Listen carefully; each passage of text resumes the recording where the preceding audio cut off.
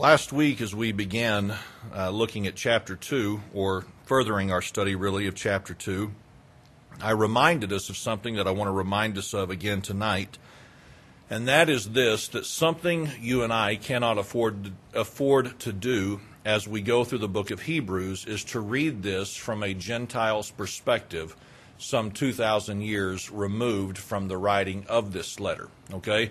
Many things have happened in 2,000 years. Our understanding is much greater in the last 2,000 years than what it was back in the day in which the recipients were receiving this letter and rehearsing this information for the first time. And so we have to be very careful to not be critical. We have to be very careful to not be of the mindset of something like this. Well, why didn't they just? Or how could they not? Because sometimes it is easy for us to be critical of other people, is it not? And so we have to be careful of that. We have to guard against it. And so last week, as we continued and looked down through verse number 9, we talked about why Jesus came. And the mind of a Jew who had been stooped in their law and the religious acts for so many years, in the mind of a Jew, they were waiting for a deliverer. They were waiting for the Messiah. They were waiting for someone to set them free from the oppression they were under by way of the hands of the Roman government and the Roman nation. And so for them, it made no sense to hear the message that the Messiah had come in the form of a baby and that the only thing that he accomplished on this earth was to eventually die on the cross. That made no sense whatsoever. But what the writer reminded them of was this, is that in verse number 9, that he came by the grace of God, that he, by the grace of God, should taste death for every man. And so what the writer was trying to remind them of was this, is that Christ came to die on the cross so that spiritually he could take the place for them in their spiritual lives, so that he in his physical death could taste the spiritual death for every man. And I tried to remind us again last week that there are many people who still don't know why Jesus came. If they know anything about the story of Christ, they are unclear, they are uncertain as to why did Jesus come, what was his purpose. And verse number 9 reminds us that he came so that he could taste death for every man. Christ came so that he could die on the cross for our sins and for the sins of everyone else. And the world needs to hear that. All right? So that's where we were at last week. We're going to build upon that this evening in a couple of moments. But before we do, let me give you a scenario that probably many of you have experienced at some point in your life to one degree or another. It's hypothetical, and yet I believe it to be very realistic and something I could prove to be true if needed to. I want you to imagine, though, tonight that you are in an airport. If you've ever been in a busy airport, you know that there are people hustling and bustling everywhere, trying to get to where they are supposed to be, making sure they are there in time, and all the drama that goes with flying these days. So imagine for just a moment that you are in this airport. There are people all around you hustling and bustling and scurrying to get wherever they need to go, and it eventually comes time for you to board the plane for your particular flight. As you do so, you make your way to your seat, you sit down, you put your stuff wherever it's supposed to go, and as you sit there, here's what happens on many occasions. You get the opportunity to watch all the other people board that same flight, unless you're the last person, which I don't recommend. Anyways, you get on the flight or you get on the plane preparing for the flight, and as you are sitting there and you've gotten yourself situated and you've gotten buckled in, other people are filing in and they're finding their places. And as this is happening, the stewardess comes over the intercom system and says it's going to be a full flight. There will be no empty seats anywhere. So sit down, put your stuff where it belongs, and just get ready for a full flight to your destination. And so immediately, here's what you know for the next couple of hours at 30,000 feet, you will spend it with X number of people on this particular plane. All that happens, all that takes place, all that comes to a conclusion, and people get up and they go on their way. Now, as all that has happened and as all that has taken place, you know what people on that plane have dealt with, and you know what people in the airport are wrestling with? Fear.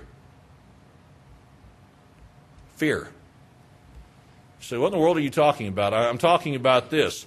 There are people in every airport awaiting to board a plane that they either know the flight has to take place or it's best that it takes place. But in order to make this flight, or in order to complete this flight, this thing that they're kind of timid about or they have reservation about, here's what they have to deal with. They have to deal with fear. Now, if you think about this for just a moment, here's what we all know, that we don't know who those people are. Because no one walks around declaring, I'm afraid of flying. I don't want to be here. I don't want to do this. You never hear people standing in line saying this, I'm only flying because my husband is making me. You certainly never hear this, I'm only flying because my wife makes me. But I promise you, there are men on that flight who are just as fearful of the flight as any woman or child could be. People don't board the plane and have this sign with them that says, just want you all to know I'm terrified right now. But there are people wrestling with their fears, and there are people wrestling with their doubts, because it's only normal at 30,000 feet to have some fears or to have some doubts or to wrestle with some kind of emotion that says, if this goes down, I'm a goner. I'm done. There's no walking away from this at 30,000 feet. And the most seasoned flyer, the most seasoned traveler, the one who has been in the air multiple times, there will even be those moments of turbulence and those moments of storm where it will grab their attention. And though they didn't intend to be fearful, though they did not intend to have that moment of anxiety, I can promise you it's happened. Several years ago, I took a flight and I flew out, I believe it was on a Tuesday, and the steward person said to me, did you fly yesterday? And I said, no, just flying out today. He said, man, yesterday was rough. He said, yesterday was so bad, even the pilots were scared. Because of all the turbulence and because of all the shaking and the bouncing that was taking place on the flights the day prior. Now, that didn't calm my nerves a whole lot, because guess what? I knew of at least one man, 6'7", 40 years old, who was scared already to get on the plane. That did not help me any for him to say yesterday even the pilots were scared. Now, I want us to understand something with that little story. Everyone tries to carry themselves at an airport in such a way that you would never assume that these people are scared or anxious or nervous, or that they could become scared, nervous, or anxious. But I promise you, and I guarantee you, it happens. It happens. Who cares? Well, I understand. I want us to think about this thought. I want us to think about dying. Somebody says, didn't we deal with the thought of dying a few weeks ago? Yes, we did. We're not going to rehash most of it, but I want us to think about the subject of dying. Here's what we know. Every person is going to die. It's not going to be escaped by anyone outside of the return of Christ. Everyone is going to die. So it doesn't matter how young we are right now. It doesn't matter how vibrant and how alive and how healthy we feel right now. Truth be told, give it enough time, and you know what's going to happen to every one of us? Every one of us are going to die. Now, an individual may not think about their death on a daily basis, and quite frankly, they probably don't need to think about their death on a daily basis. But I would say this, and I think I could prove this to be true if I could get people to be honest, but I think that I could prove that there are people who do look forward to death, not in an excited, anticipatory manner, but they look forward to their death with a sense of fear or a sense of anxiety or a sense of nervousness. But here's the problem. Nobody likes to talk about it. So we wouldn't begin to know who wrestles with it. We don't know what people are wrestling with. We don't know what people are struggling with. We don't know what kind of doubts they are entertaining. We don't know where their thoughts are going when they are left to themselves and their imagination and their daydreaming and just kind of looking ahead as to what the future may look like. Listen, there are people who don't want to be diagnosed with a terminal disease. That thought in itself is alarming to them and it scares them. There are people who have these fears. I don't want to end up in a nursing home with my mind gone and me not knowing what's happening around me. That scares me to think about. Now, will you get people tomorrow at work to just come clean with that? That's a fear of theirs? Probably not. But I'm telling you, there are people who wrestle with those types of fears. There are people who are fearful of dying in accidents. On and on it goes. There are people who are fearful of death, but we don't talk about it. So we don't think about it. But here is what I would be willing to wager a dinner on.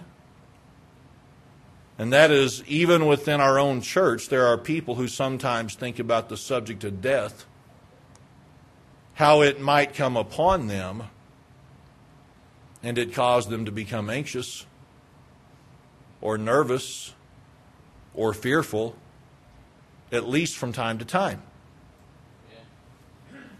And somebody may say, well, that's crazy. That's ridiculous. Hey, be critical all you want, but it's a fact. Well, that's not very much faith. Well, bless your heart. But there are people who wrestle with that. And this idea of wrestling with death and what it will be like and what will happen afterwards, it's nothing new. Because what we're going to see tonight in the book of Hebrews, with the passage we're about to give some attention to, is that back then, there were people wrestling with death. The uncertainty of it. What happens?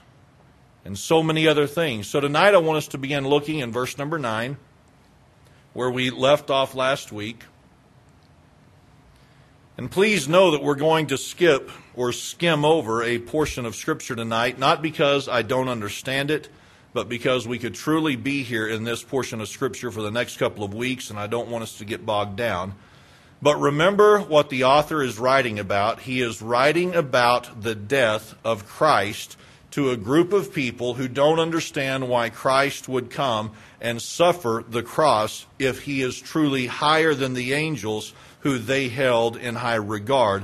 So notice in verse number 9 he says, for the suffering of death, crowned with glory and honor, that he by the grace of God should taste death for every man. In verse number 10 it says, for it became him, for whom are all things, and by whom are all things, in bringing many sons unto glory, to make the captain of their salvation perfect through sufferings. Now, what is the writer declaring? The writer is declaring this, that the suffering was an essential part of the salvation that was made available to men and women through the death of Christ on the cross. Does this make sense? I know that to some of us, this is going to seem like old knowledge and just very familiar stuff, but this was not old knowledge and familiar information for them. And so he says that the sufferings were a part of the process that would bring about the salvation. Now notice in verse number 11, a wonderful, wonderful truth is made known that we're not going to look at for just a moment tonight. He says, for both he that sanctifieth and they who are sanctified are all of one. Question. Who does the sanctifying? Christ. Who are the sanctified? Those of us who are saved. So the writer declares this, that he that sanctifieth, that being Christ, who is? Come on, who is? Come on, who is Christ? We spent a whole sermon on this. Who is Christ? He is God. Come on. For both he that sanctifieth, that being Christ, who is God, and they who are sanctified, that being the believers, are all of one. Who are we all a part of? We are all now a part of the body of Christ, or we are all of God. That's a wonderful truth. Because of what Christ has done on our behalf through the sufferings and tasting the death of every man on the cross, now though He is the sanctifier, we who are the sanctified, we are all now a part of God. That does not for a moment place us on the same level as Christ, not for a moment. But what it does is in the eyes of God, it allows us to be seen through what Christ has done on our behalf. So in verse number 11, he goes on to say, for which cause He, that being Christ, is not ashamed to call them the sanctified brethren.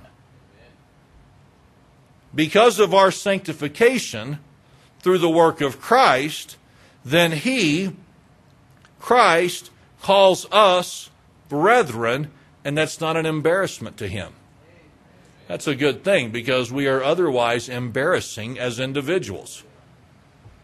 Verse number 12 and 13, he begins to quote Scripture from the book of Psalms, saying, I will declare Thy name unto my brethren in the midst of the church. Will I sing praise unto Thee? And again, I will put my trust in Him. And again, behold, I and the children which God hath given me. Now in verse number 14, he says, for as much then as the children are partakers of flesh and blood.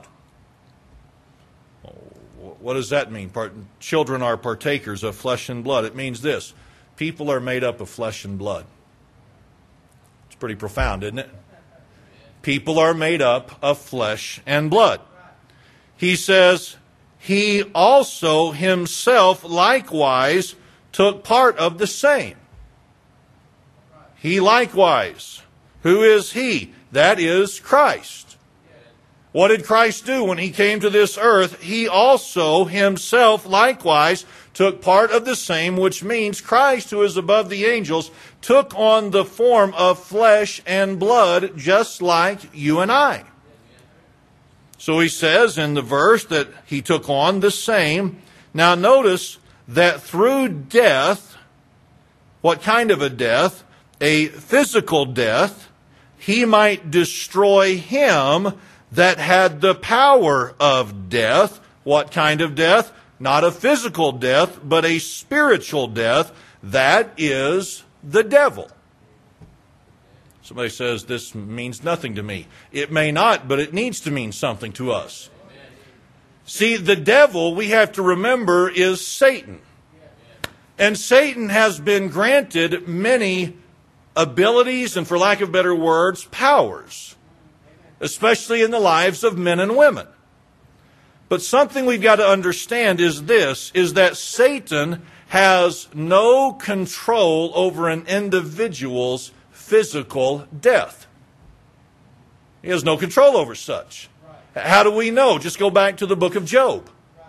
Whenever Job was going to be afflicted by Satan, what did Satan first have to do? He first had to receive permission from God to even afflict him. And whenever God gave him permission to afflict him, God said, Satan, you can only go this far. And as you know the story, here's what you know, that is as far as Satan went, because Satan had no permission to go any further than that. And whenever Satan came back to God a second time, God said, you can do this, but you cannot touch his life. You cannot take his life. And so what did Satan do? He did everything that he was permitted by God to do, but he was not able to take the physical life of Job.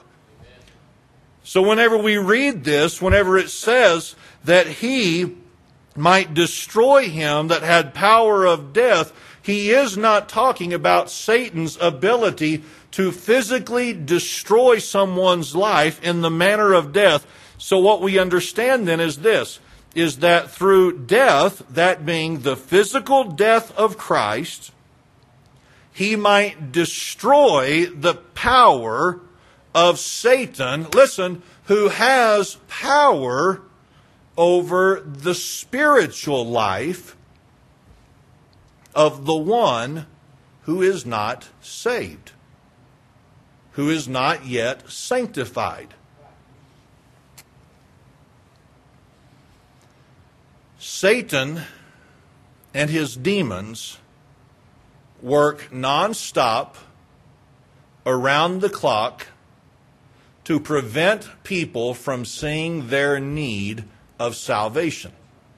Anytime a seed is planted, guess what Satan wants to do? Satan wants to make sure that that seed of sanctification, or that seed of the gospel, Satan wants to make sure that that seed receives no kind of nourishment, no kind of building upon. Satan and his demons don't want anyone to be saved. And so what Satan does is, to the best of his power, to the best of his ability, he fights against men and women from coming to know Christ as their Savior, thus being saved and sanctified. Now listen, when a person dies and is not a Christian, when a person is dead and they have never placed their faith in Christ, what the Scripture seems to indicate in this passage is the spiritual death they have died has been under the power of the devil, so to speak. This may not be the best explanation of it, but it's the best I can give you tonight, all right? That there is a spiritual power that Satan possesses in the lives of men and women who have never yet been born again. And so here's what the writer says, that through the death of Christ, that he might destroy the power of death, the spiritual death of Satan that comes from the devil, that being Satan. Now, that's what I understand it to mean. Verse number 15. He says that in doing this, destroying him that had the power of death, at the same time, here's what it does. It says, and deliver them who, through fear of death, were all their lifetime subject to bondage. What does it mean to deliver someone? It means to rescue them. It means to save them. So as a result of Christ suffering on the cross, tasting death for every man, so that he might sanctify men and women, those who are now saved, as he has died a physical death, he has destroyed the power of death, which is the devil, and in doing so, he has delivered, he has rescued, or he has saved them who, through fear of death, were for a lifetime, or were all their lifetime subject or under the oppression of bondage. You know what the writer is declaring? The writer is declaring that there had been men and women who their entire lives lived under the oppression of the bondage of death. Why would you live under the oppression? Why would you live your life subject to this fear of death? Why would you do that? Because they did not know what happened to an individual upon their death. How many of us remember the Apostle Paul's letter to the Thessalonian believers? I would not have you to be ignorant, brethren, concerning them which are asleep. 1 Thessalonians, you remember this? It's not that he's trying to insult them and saying that he doesn't want them to be ignorant, but what Paul is understanding is this, and what Paul is addressing is this. I know that for so many years you have not understood fully and completely what happens after a person passes away. You don't understand what's going to happen in the next step of things or in the next phase of things. You don't understand. So I want you to be aware of this. Think about it, please, for just a moment. Again, from the perspective of a Jew, they did not have the information and the knowledge and the understanding that we have. And under the system of the Pharisees, they knew nothing of grace, they knew nothing of mercy, they knew nothing of kindness. Everything by way of the religious system for the Jews was works, works, works, works, works. And when you come to the end of your life, Yeah, we don't know for sure, and we're just going to hope for the best. Now, I don't have any idea why they'd be fearful. I mean, it's death, for crying out loud. That's why you would be fearful. We don't know what happens. But the writer of Hebrews declares to these Jews, understand, please, summarizing this and trying to get us somewhere, understand, please, Jews, Christ came so that he could die and taste death for every man. Upon doing this, sanctification has now been made available to everyone, in part because we know that whosoever shall call upon the name of the Lord shall be saved. As the sanctification and the salvation process has taken place, and the sanctification we know will continue to take place, he says this, that you need to understand that as Christ took on flesh and blood, and as he died this physical death, he destroyed him that had the power of death, which is the devil, and in doing so, he has saved and delivered and rescued everyone from this fear they have had all their lifetime, and this fear that they have lived under by way of bondage, this fear of dying. What is the writer saying? He's saying this, you do not have to fear death. You don't have to. It's big, it's ugly, it's violent sometimes, it's not pretty sometimes. I mean, death can be a horrible, horrible experience. Any honest person knows this. But the writer reminds them, you do not have to fear death if you have placed your faith in Jesus Christ. Now, this evening I'm going to say in part what I said last week, and I just want to say and run through this very quickly. But I want to remind us that the scripture given to us, or that we're reading from tonight, was given to Jews some 2,000 years ago. It was not intended for Americans tonight in 2016. That being said, you cannot deny certain principles and certain parallels, can you not? So I don't even know. I mean this, then, if you're not sure as to what I'm talking about. We live in a culture that seems to be ignorant as to what happens after death. They really don't have an awareness, it seems, or an understanding of what happens after death. I mean, some are of the mindset, some are of the opinion, well, I mean, you go off into this state, or maybe you enter into this, or it might be that you enter into this, or it might be that you're just done and your soul is annihilated and you're destroyed and that's the end of it. I mean, there are so many thoughts and so many viewpoints out there that people are ignorant of the subject of death and what happens. For so many who have religious association, you know what they know nothing of? They know nothing of the grace of God. They know nothing of the mercy of God. They know nothing of the goodness of God and the kindness of God. Because they don't even know why Jesus Christ came, which was to taste death for every man. And so there are so many people, and their entire basis of faith is not in grace, but rather in their works, just like the Jews. I need to be a good person. I need to try to be a good individual here. I need to be honest. I need to be kind. I need to be charitable. I need to be this. I need to not be this. I need to not be this. And I need to not be this. And all these things are good and all these things are right. But what is the person placing all of their faith and all of their trust and confidence in? They are placing it in their own works and not the work of Jesus Christ on the cross on Calvary.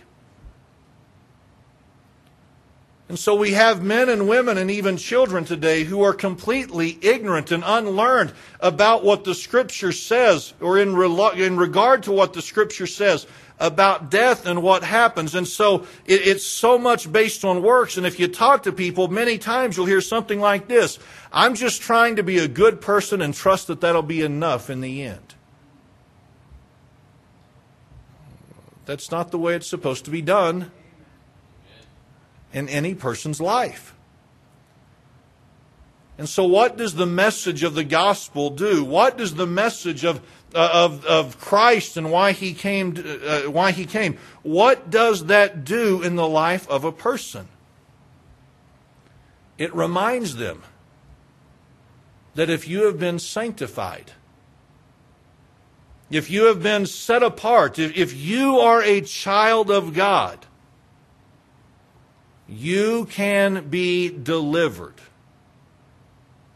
You can be set free from the fear and the bondage and the oppression that death brings to the lives of so many people by way of fear. Did I say that right? You can be free from that fear of death that binds and oppresses people. Now, there's a twofold purpose in this message, okay? And I just want to deal with them very briefly, and then we'll be done, okay? Twofold purpose in this thought. We need to be able to tell someone out there, you don't need to fear death. I mean, how can I not fear death? I mean, it's a scary thing. Oh, listen, I understand it can be kind of nerve-wracking. I get it. But it doesn't have to be. Well, how can it not be scary for me? How do I not need to live in some kind of fear of this? I mean, I want to be ready. How is it that I don't have to be afraid? By recognizing that Jesus Christ is God. I'm just going to interrupt myself real quick. Isn't this amazing? And I don't know why it surprises me sometimes, but isn't it amazing how wondrous the Word is and how it just all ties together? I don't know. Think about what we've just dealt with in the last 4 weeks, okay? This is truly amazing. How can I go through life not being somewhat fearful of death? I mean, I don't want to go like my dad or mom did. I don't want to die in a nursing home. I mean, how can I not be scared of that? Okay, remember that Jesus Christ is the Son of God. And you need to give earnest heed to the things that He has said. I am the way, the truth, and the life. No man cometh unto the Father but by me.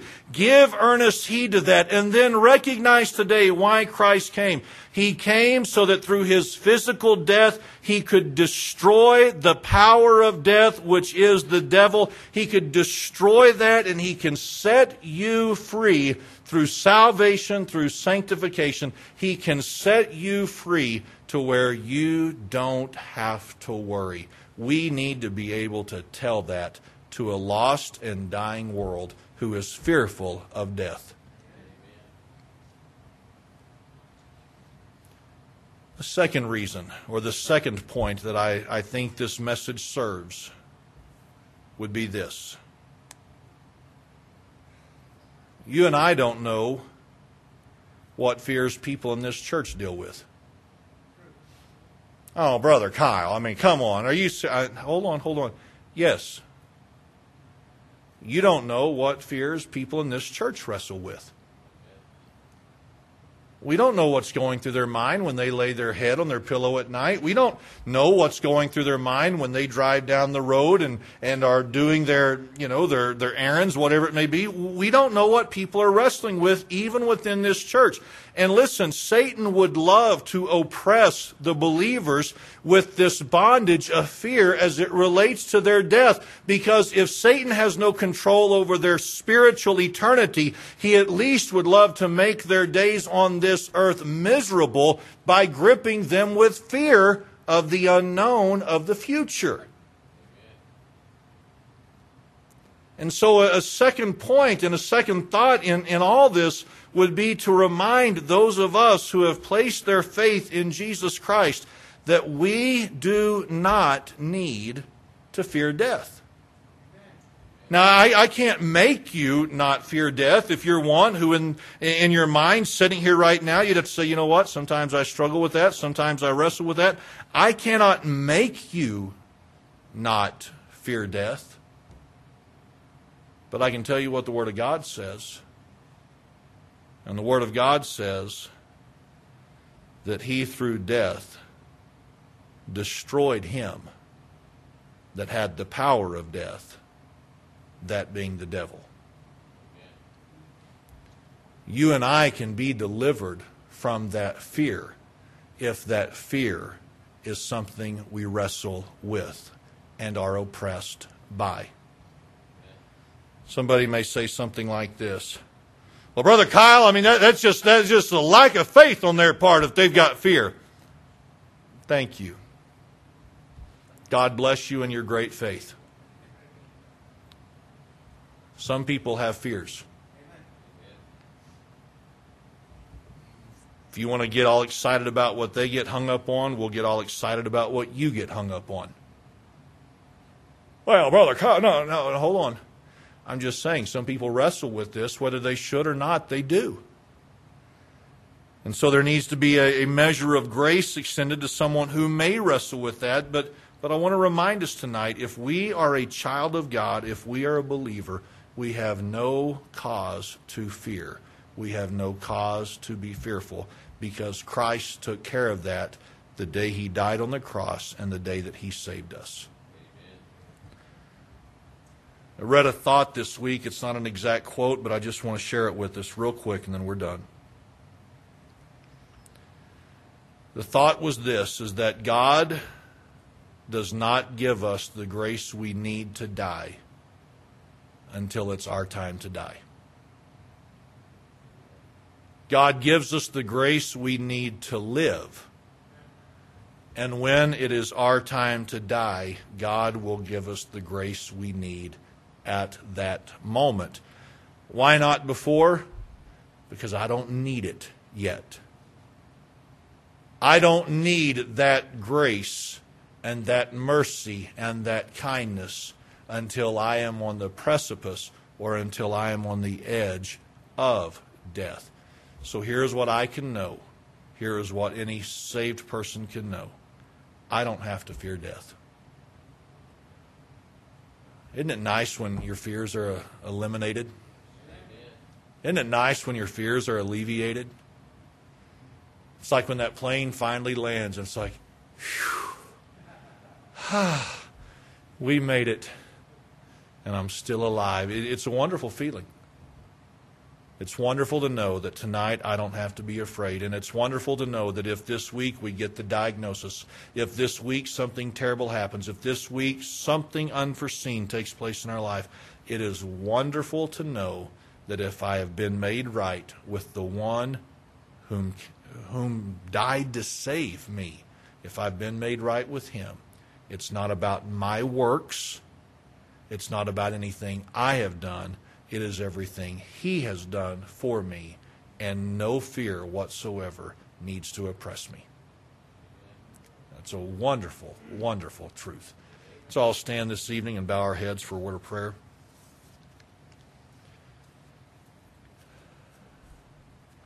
Fathers, I come to you this evening, Lord, it is true. Reminded of it this week in studying. It is so true how wondrous your word is. God, it is amazing, it is wonderful, it is overwhelming.